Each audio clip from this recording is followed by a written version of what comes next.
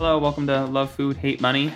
My understanding is there's going to be some first-timers and some welcome backs. I'll try to keep it short and sweet for the welcome backs. We are here to talk about how much we love food and how much money we spend on it, and that's basically the gist of it. I'm going to be one of your hosts, Jonah. This is going to be co-host Courtney. Hey.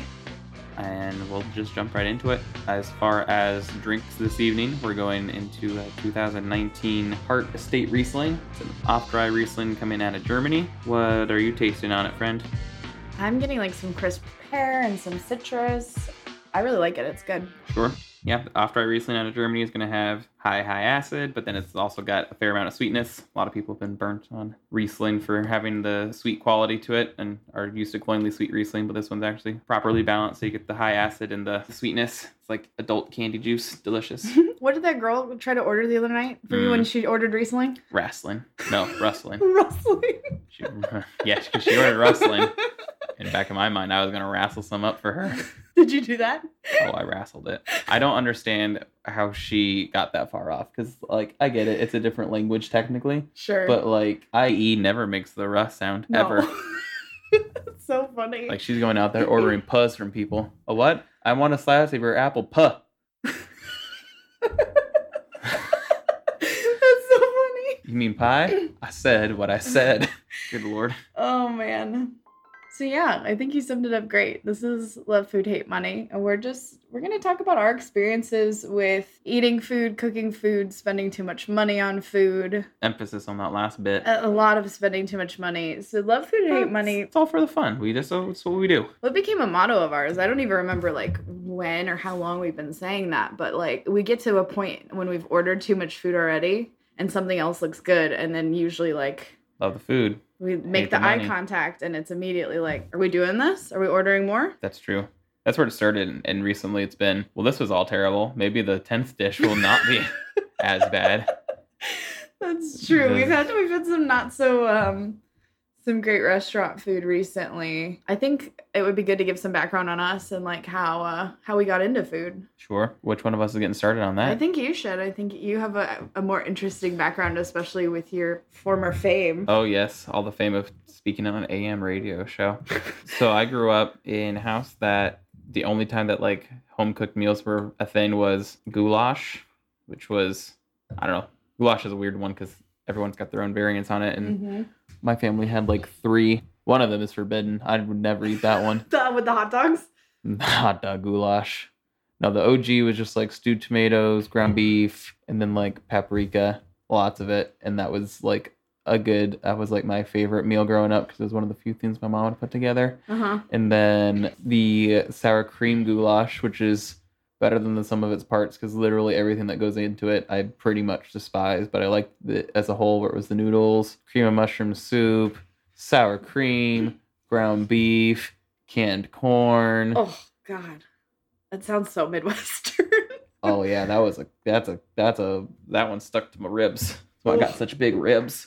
And then where's the hot dog goulash, and that one was literally like cut up weenies, ketchup, and noodles. That one I always despised. So yeah. Food was not something that my family did all too much, but we went out to eat at a lot of restaurants. My great-grandma, grandmother were both... Actually, my great-grandma was the friends of the host, so they were Culinary Confessions with Kim and Don.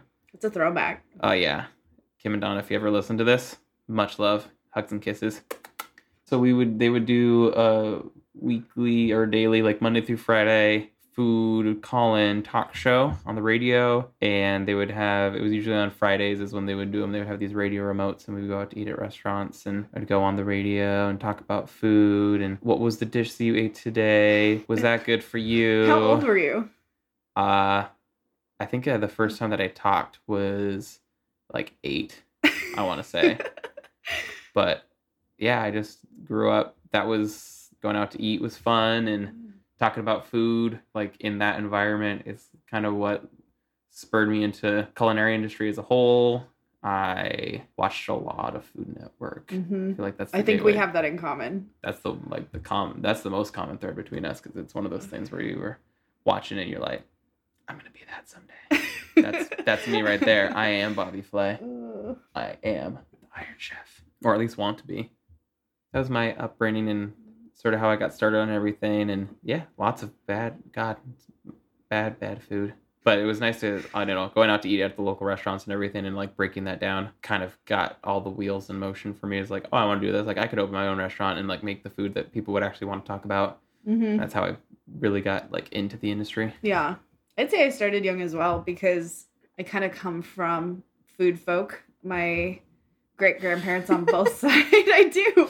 My great-grandparents They're out there with like a baguette instrument. They hollowed out a baguette and played as a flute. The food folk. Oh my god. No, so like my great-grandparents on both sides owned restaurants. So food has always been something that was important for family. I would say that like we really didn't start cooking like good food until my dad had his gallbladder out and was in the hospital overnight and had access to Food Network. And after that, he was hooked and went. The irony on that one's great though. It's so funny. No gallbladder, like immediately certain foods are less fun to eat. Yeah, that didn't stop jump. him though, because we then got cable so he could keep watching Food Network, and that's how I got really interested. Love food, hate money, baby. Yeah, exactly. Please. $200 a month just to watch one channel? Yes, daddy. This episode is not brought to you by Food Network, but it would be better if it was. If this was on Food Network, I would definitely try to do my hair and brow style. That's what I would do. I want that tidal wave of flavor. That's intense. But yeah, my dad and I got really into cooking and watching cooking shows, and then eventually that led to where you and I met, which was at a high school culinary program for junior and senior year. Yep, you were the biggest nerd, and I was the second biggest nerd. You were the brown nose, is what you were. Yes, I do like to be number one, and I will do whatever it takes to be number one, including eating number two. Wrong. That's not part of the food that I enjoy. Wink.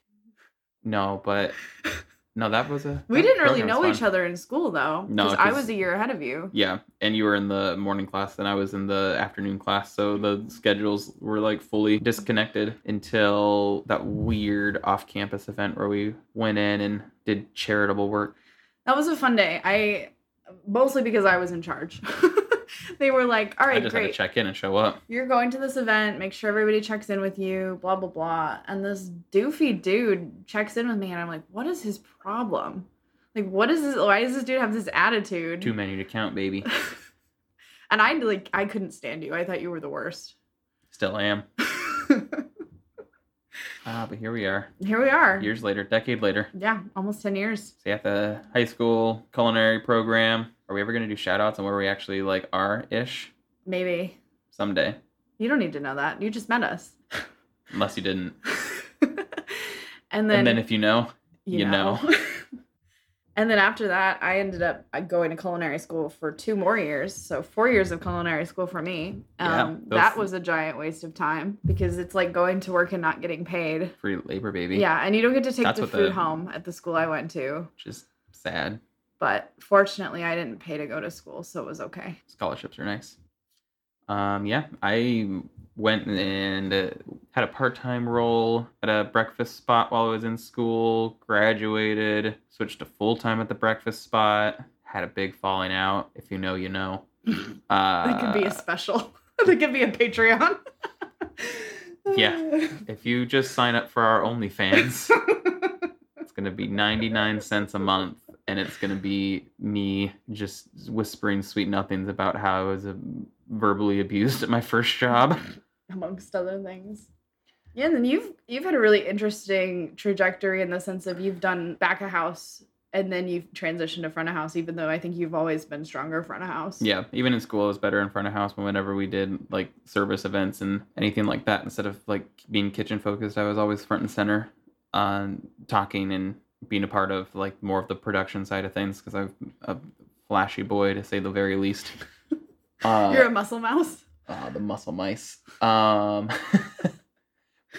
they always like pigeon. I don't know. I want to say pigeonholed because it was actually what I was better at. Like I can cook with a pretty good sense of urgency, and my prep work was good. But I was always better at being able to talk about food and paint pictures for people and try my best to articulate that stuff. So yeah, it's always what I've enjoyed doing more so than the actual act of cooking. thinking about food more so than producing. Mm-hmm. So yeah, I did back of house at the breakfast spot, got fed up, went and worked for a major chain, cooked there, made lots of burritos in bowls with tortillas on the side. Y'all can, If you know, you know. If you know, you know. You can fill in the gaps. There's not many places, and if you're a damn idiot, you eat tacos. Or calling the you out. quesadilla that they charge extra for now. Yeah, the super special quesadilla that's quote new, when even though they've sold quesadilla since day one because they had the queso and the dia. Mm-hmm. But yeah, I did that, left that, went and did a desk job, got fat and sad. Wasn't good for me. I was good at it, like doing the tech stuff and that side of things was fun. It helped build my skills for where I'm at now as far as being able to organize information and be efficient about things on the information side. But that was a miserable job. We worked with a lot of fun people, though. We worked with great people at that job. Just the actual, like... The work was rough. Being a data monkey was the worst. I did get really good, though, at conflict... resolution? I don't want to say resolution. Absorption. It's like especially in the front of house side where I'm at now, like there's lots of times where that conflict, there's not an actual resolution. Mm-hmm. Like there's no amount of dumb, drunk idiot being sad that they feel like they're being disrespected or kicked out of the restaurant. And so you just learn to like absorb the stupidity versus like being able to solve the stupidity. Yeah. So I think that job helped me with that. Then I left that. I went to go try and get my first front of house job.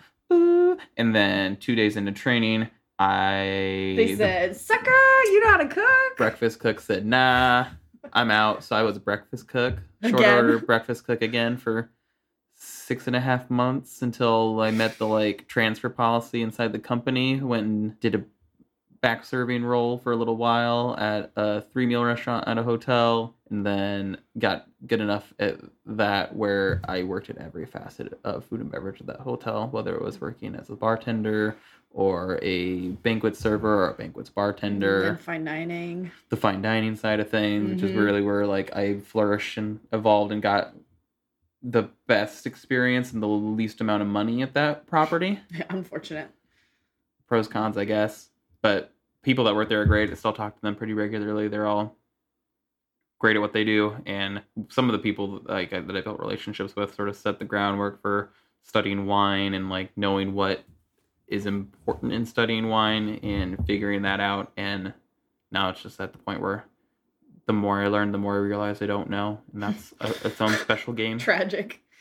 And then I'm where I work now, which is, I guess, fine dining. It's fine dining, no fuss is kind of the energy. Low key, but it's still high end. High end, great wine list, everything done properly, but you could bring your kids in and we're not gonna just like immediately be like, what the hell? But you shouldn't bring your kids anywhere.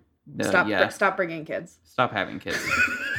Don't bring them to the restaurant. Don't bring them into the world. Just wow, hot takes. Episode 1, hot takes. That's what we're here for. Oh man, it's funny talking about all this because it brings back so many memories of like all the things that we've done and like how many like weird twists and turns. Because like I started in fine dining. Like my first job, like 15, 16 years old, was fine dining restaurants. I did some personal chefing. And then I also worked at the desk job when we both decided we didn't want to. We wanted a more normal lifestyle, and it was pretty normal, but like one of those things where the industry, food and beverage as an industry, is one of those things where if you got the bug for it, like you can't do anything else. Like it always draws you back in. Like a really hot bad ex. You're just like, dang boy, shot it with that thing, dude. Yeah, I don't think you know anything about that, but yeah, all of my hot ex-boyfriends. First of all, bold of you to assume that. Hey, John. No, so then I did the desk job. And again, I think a lot of what you said about just like you learn a lot, but also like if you've come from an area of not working behind a desk to then working behind a desk is just, it's rough. It's a hard change. And being back on your feet feels so good. And then I ended up, after the desk job, building furniture, showroom displays. For a major company. where you build your own furniture and it's not known for traveling well. And meatballs. And meatballs, yeah. And if you know, you know. You know. But the real pro move is the lingonberry jam. Oh, so Put good. respect on that name. And then after that, I ended up in specialty coffee for a while, which was very unplanned and unexpected, but I learned so much and it was so interesting. I feel like we learned so much in that Yeah. sphere, because there was one thing to... we were kind of already we met lots of interested cool in people coffee. because of the coffee industry. Yeah, and some not so cool, but mostly cool people. And we had already been interested in coffee because the first place that you had ever worked had specialty coffee at the time. They pretended to care about coffee. There was people that cared, though. That's true. Since then, I've kind of taken a break from working due to some health circumstances, but I would say I'm probably more involved in the industry now than I have been in a lot of years, just from so many different relationships talking and people that we talk to, and going out and trying things. Obviously, like, the pandemic has been a really big change, and like there was a good chunk of time where we didn't leave the house for what, 8 months? Pretty close. It was leaving to do grocery pickups because we live less than a quarter mile away from our grocery store, so it was just like, and then we'd all be masked up, and the person would load stuff into our car, and then we'd back, and that was it for a while. But now we're here, and things are kind of open again for now, knock on wood, and we've been slowly dipping our toe back into like dining in person. Yep, it's been going. It's been going. I feel really bad for restaurant owners right now because I think people have a really high expectation for what they're coming back to. And the industry is just decimated. And some people have the staff and can do it, and some people are really struggling to find staff. It just makes it a really complicated time, I think, for the industry. Yeah. I mean, it's wild where you've got so many people that got fully burnt out, or people that were considered essential workers. Like where we're at, there was like the softest shutdown, and then everything kind of ramped back up. And so people were getting sick and dying, and like the amount of disrespect that people have dealt with in food and beverage. Mm-hmm. Like finally got to a breaking point where it was like, actually we could just, it was definitely in part due to the stimulus packages and things like that, which is like, it is what it is, but it's one of those things where people are like, I could not work. I cannot be abused by my customers all day. I don't have to be abused and I can still eat. That's dope. Let's do that option. For sure. And now we're back into the full swing of things, and people are worse than ever. They forgot how to act. How to be in public. There's some people, it's so weird because it's the biggest split where you've got half the people in the world that forgot how to interact with humans, and then the other half that are like incredibly grateful and like, we're back at it, we're gonna make sure we take care of you. Mm-hmm. And those ones are so much more quiet than the other than the loud angry people, angry swine. Yeah. And I think, again, like when it comes to like the staffing shortages and stuff, like that's one thing. But on the other hand, for back of house, like getting product right now and getting product at like a decent price has been really crazy. So you've kind of got those mix of things. And I think we specifically try to be as kind as possible going into those situations of trying to dine out again, because it's like, we understand on a different level. Well, yeah, you've worked in the back of house. I've worked in back of house, in front of house. And it's one of those things, like, I'm still active in front of house, and it's one of those things where you walk into a restaurant and like you're there for the experience. I always walk in and I'm like, well, this place is a 5-star place until you prove me wrong. There's a few places that have done pretty well recently. Recent openings, new openings right now are strange. They just have such a weird range. They all seem unfocused. Mm-hmm. They don't know what they wanted to do. They just had money. Yeah, like a lot of big investors that were like, let's do a restaurant. And I'm like, if I had money, the last thing I would do is open a restaurant. Profitable. Nothing more profitable than these razor thin margins. But I think we've also had some like really fun stuff open up, and we're in like the Metro Phoenix area, so there's been some really cool stuff going on. Go ahead and stalk us. Yeah, come find us and buy us a drink. We'll end up probably buying you one, but that's neither here nor there. We try to be generous because, not to circle back to something pretty obvious, but we love food and hate money. Mm-hmm. So before we go today, I found this article and I think you'll find it really enjoyable. But this is from a website called themanual.com. That doesn't sound like a real website. I know, but the I Live Your Life thought manual. it was really funny. So these are the 5 biggest food trends of 2022, according to Matthew Dennis on January 12th of 2022. So, all right, Matthew. Kind of see like are these coming to fruition? Following. The first one is ghost kitchens, which I think is really funny. That was a 2020 trend. We drove past a ghost kitchen on our way to dinner tonight. For a certain buffalo wing chain. B-dubs. Yeah. I don't know. Is that one, is saying that one trademarked? I don't know what we can and can't say here. I hope that. There's no rules. I hope that this is a low budget production. I hope that Hart Riesling hears this and sues. That's my number one goal, is to get a winery mad at us. I think we said it was good, so I don't think they're gonna do that. So yeah, but I agree. I think ghost kitchens, that's not a new trend. I think that's not a 2022 trend. That became a big thing as restaurants and full service was no longer an option. Right, full service shut down. People were like, well, we still don't want to cook. Mm-hmm. And so I mean, there's a food court near us that's literally like 100 ghost kitchens in one, like 3,000 square foot facility. Like, it is just a ton of concepts and labels slapped onto to-go boxes. Like, that's not new. That's not a trend. Right. I mean, it is a trend, but like, it's not a great one. It's not a new one. Well, and my understanding too is like there's been some bigger chain restaurants that have opened ghost kitchens in their already established restaurant, and they're asking staff to cook 2 menus, but they haven't increased their pay at all, which I think is crazy to have to jump back and forth and run 2 restaurants. Unless you're dedicated to that, where it's like, yeah, you run DJ Khaled's chicken wing spot inside of this Wingstop. You poor soul. Yeah, that just, I don't know. I'm like, why are we doing this way?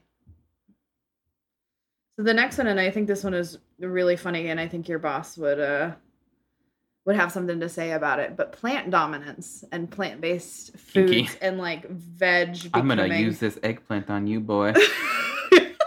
No. That's my plant dominance. I'm about to slap your face with this green bean. But this article specifically talks about the new plant-based meats. My favorite new trend in milk, potato milk. They're making potato milk now? I didn't tell you about potato milk? So they're making it in Sweden. The company is called like The Doug or something. Oh, you did. I did hear about this. Yeah, and they're making milk out of potatoes because it's more sustainable, because it takes very little water and very little land to grow potatoes. Potatoes and molasses. And there's not available in the US, but there's a couple, probably more than a couple by now, recipes online for it. And I read one article that was like, I tried like 6 and they were all nasty. I mean, that reminds me of a story back in school when we had whenever you boil off potatoes, all the foam, the scum, all the scum and foam comes to the top. Uh-huh. And there was one day where chef was like, "Hey, I'm gonna mess with Marcos. Oh, Marcos! I'm gonna have him skim the scum off and tell him to reserve it in the hot box." And so he does that, and he skims the scum off of this potato water and puts it into a hotel pan, throws it into the hot box, and then goes back to it like 30 minutes later, and it had just deflated, because that's not... And he lost... What did you do? Oh. Why isn't it full? And the cold sweat that Marcos broke into, he was like, I'm sorry, chef. I did... And man... The amount that he laughed, his mustache was jiggling. Chef Mike was one of the greatest people of all time. He's a homie. I wish we were still in contact with him. That's hilarious. He used to do all kinds of pranks like that. Like, he made school good, and just going in and being like... Well, not being a dumbass was like priority number 1, so that Chef Mike wouldn't pull pranks on you. My priority was being a dumbass, but a likable one. And so I got to be the one that helped in on the pranks, and just like, yeah, you'll appreciate this stupidity that's about to unfold. Don't tell him anything. The next trend here is sustainable packaging, which I'm like... I feel like people have been trying to do that for decades. Right, but I do think... What kind of sustainable packaging are they saying is going to be the future, other than like, here's insert major chain with red pigtails, start serving their chili inside of a bread bowl? Like, what kind of... I think you can say restaurant names. If we talk I think negatively if about a restaurant, I don't want to name them I because would I never don't. disrespect Wendy's. It's the best. I think that's the other thing that it's important for people to understand. So like me coming from not having any food other than food out to eat, like when a Wendy's was the place that opened up next to our house, it was like the only chain that there was. So like I ate so much fast food and have a deep passion for fast food, but also eaten at some of the most expensive, high class restaurants Yeah. in the world, and I love them equally but different. Yeah, for sure. And I think it's funny too because like for me, I didn't grow up eating a lot of fast food. You introduced me to a lot of it. Like I just had my first Big Mac last year? Yeah. No, this year. This year. We had it like in the last a 2 month months. ago? Okay. That's the food trend of 2022. Big Macs Big are Macs back, are baby. So, no, they're just talking about how like the pandemic really boosted this idea of reusable food packaging, recyclable food packaging. I feel like that's something that's been in the works for a while. Like there's dedicated people who are always looking into that stuff. I think the amount of trash that was created over the pandemic really sparked the necessity for it. Granted, it's really hard when you're putting food into a package, like to recycle it, it has to be clean. Yeah, there's not a system for that in Metro Phoenix area. Like there's no good recycling system other than like composting yourself, but we live in an apartment and there's only so much shit that we can hold on That's what we to. can do. I think this one is gonna make you mad, and I think it'll be really funny. But this trend is limited but creative menus. What does that even mean? We've got one avocado. We're going to serve it 5 ways. I mean, that's like an actual... That could be really good. Insane. We've got 7 items and they're all like executed, but I feel like that's not probably what they're getting at with that trend. No, they're talking about how chefs are taking a creative approach to minimizing waste and creating flavors with the ingredients themselves. That's literally what this says. And I'm That's like, literally the is that soup not of the just day. what cooking is? What do you mean that's not creativity? That's not a trend. That's a trend if you consider something from the 1600s trendy. I mean, I guess. I think really what they're trying to get at though is this idea of really curated menus where instead of going to the Cheesecake Factory and having to study for the exam, like you go somewhere, it's one page, maybe they have like 6 really solid dishes, a couple apps, dessert, and it's not anything crazy. Well, yeah, like our favorite restaurant right now is just a hyper-focused menu. They've got, I don't know, maybe 14 dishes in total. We've eaten And they them all and they're slap. so good. Shout out Glyvon. If you're in the Metro Phoenix area and you haven't eaten at Glyvon, like what are you doing? You're missing out. They got lunch. I work in the industry and I can still go get lunch. Are you kidding me? And also the value is there because we just had a dinner with only 3 cocktails for 3 people, and it was more expensive than lunch there with 3 cocktails and 2 bottles of wine. That's crazy. Mind you, good bottles of wine that actually like went with the food because we got a dope bubbly and what was the other one? It was a pink bubbly. Oh, we got the bubbly rosé. What was the other? We had a still wine too, though. Oh, we got the Chicoli Cha. It's a Spanish wine that I have a hard time remembering the varietal on, but it's spelled like TXA Chala. Really? Something like that. That's a Google search You away. better work on that. Yeah, well, studying. So then, yeah, I think having really clean menus is just good practice. I think that is a trend. Unless you're Cheesecake Factory and then never change. You're beautiful. All 500 of your dishes. They could remove that skinny menu though, and you wouldn't know. I want to know why they want a skinny. If you're the Cheesecake Factory and you're like, here's our skinny menu, you're in the wrong. You took a wrong turn. Yeah. They're in the wrong factory. You need to go to the The salad factory. you need to go to the salad warehouse, not the Cheesecake Factory. And the last one in this article, and this again, I'm just like, whoever wrote this was clearly like on a deadline. And maybe we'll get into some other food trend lists. I think Food Network puts one out every year. Nestle does one for actual like industry standards.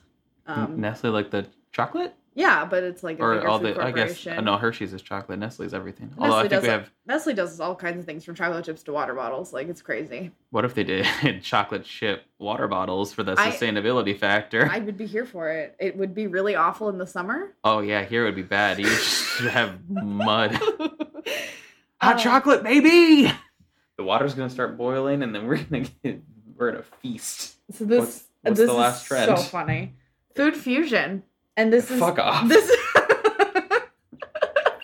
so Food this fusion. is hilarious. One of the quotes from this article is, "When you can't get enough Lebanese ingredients, you decide to combine a few Japanese vegetables from the Asian market." Are they talking to you specifically? I feel like they are. I feel triggered. Side note: Courtney's got Syrian heritage, but we took a trip to Lebanon and Yeah, and it was found like people eating. with her same name, and that border has gone back and forth, similar to like Alsace being both French and German. So it is one of those things where like you're a little bit of both. Yeah, and we ate a lot of food that was very familiar. Like, my family hasn't really kept a lot of traditions from when my family immigrated, but the food has definitely been one that, like, has stood. There's nothing funnier than going over and your family is like, we got turkey, we got ham with ham sauce, which ham sauce was weird to discover, and then like just dolmas. Like, why are we eating grape Yeah, you gotta leaves? have grape leaves at every holiday, and then it's always a competition of who makes the best ones. The sad version of that is no one has made the best ones for the last 4 years. My dad's gonna listen to this. Shut your mouth. But I think this idea of food fusion is really... Food fusion. I think it's such a funny thing because it's not new. It's not a trend. It's just how new food is created at this point. And I think especially... And it's not even like, that's frustrating because like it's not even new food at that point. Like you're talking about just using different ingredients for the same dish. Like you put standard burger toppings inside of a tortilla instead of a hamburger. That's not food fusion. That's a whole new dish, John. What are you talking about? That's like that's being a poor college student and being like, I didn't have bread. I would eat a burger burrito. Don't at me. Burgeritos are We're man, having that for dinner hashtag tomorrow now. food trend 2022, baby. You heard it here, Food folks. fusion. Jeez, that's bad. That's cringy because it's not technically wrong, but it also is saying something is remarkable in the fact that you're remarking on it by saying it. Yeah, totally. And I think, like, I don't know, almost all my favorite foods are some kind of fusion or come from a fusion background. And I think that a lot of people, and this is something we'll definitely get into in future episodes, but even just talking about, like, ramen, even in its purest form in Japan, is technically fusion food. If you have al pastor in Mexico, that is technically fusion food. Yep. Like, there's so many foods that have influence from other people and other cultures. And they kick off because it's like the immigrant comes over and he's like, I'll take the stuff you have and make something cool. And they're like, nice. Picasso. I like it, Picasso. Yeah, no, totally. And I think, too, like, if you're really a great cook or a great chef, or you really care about food, like, combining ingredients is really interesting to you regardless of background. And I think we'll definitely talk further about, like, what is authentic, because that's a real triggering. Spoiler alert, nothing is, but we'll get on that later. We'll get back to that. But I think that probably puts us all in for this evening. Yeah. Everybody's been seated. Their tables have been cleared. And that's a wrap. We thank you all very much for joining us, and we hope that we'll see you again. Bye. Bye.